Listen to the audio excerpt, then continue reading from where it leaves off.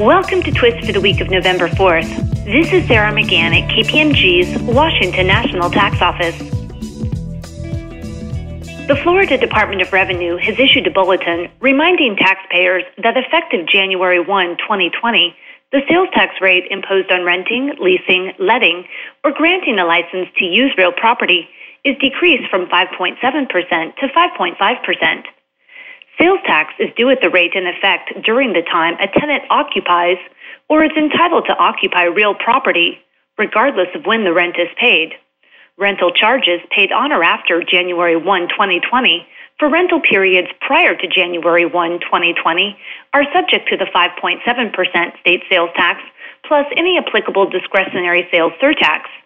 Rental payments made prior to January 1, 2020 that entitle the tenant to occupy the real property on or after January 1, 2020 are subject to the 5.5% state sales tax, plus the discretionary sales surtax, if applicable. For more information on the rate decrease, please contact Lisa Civitella at 954-847-3944.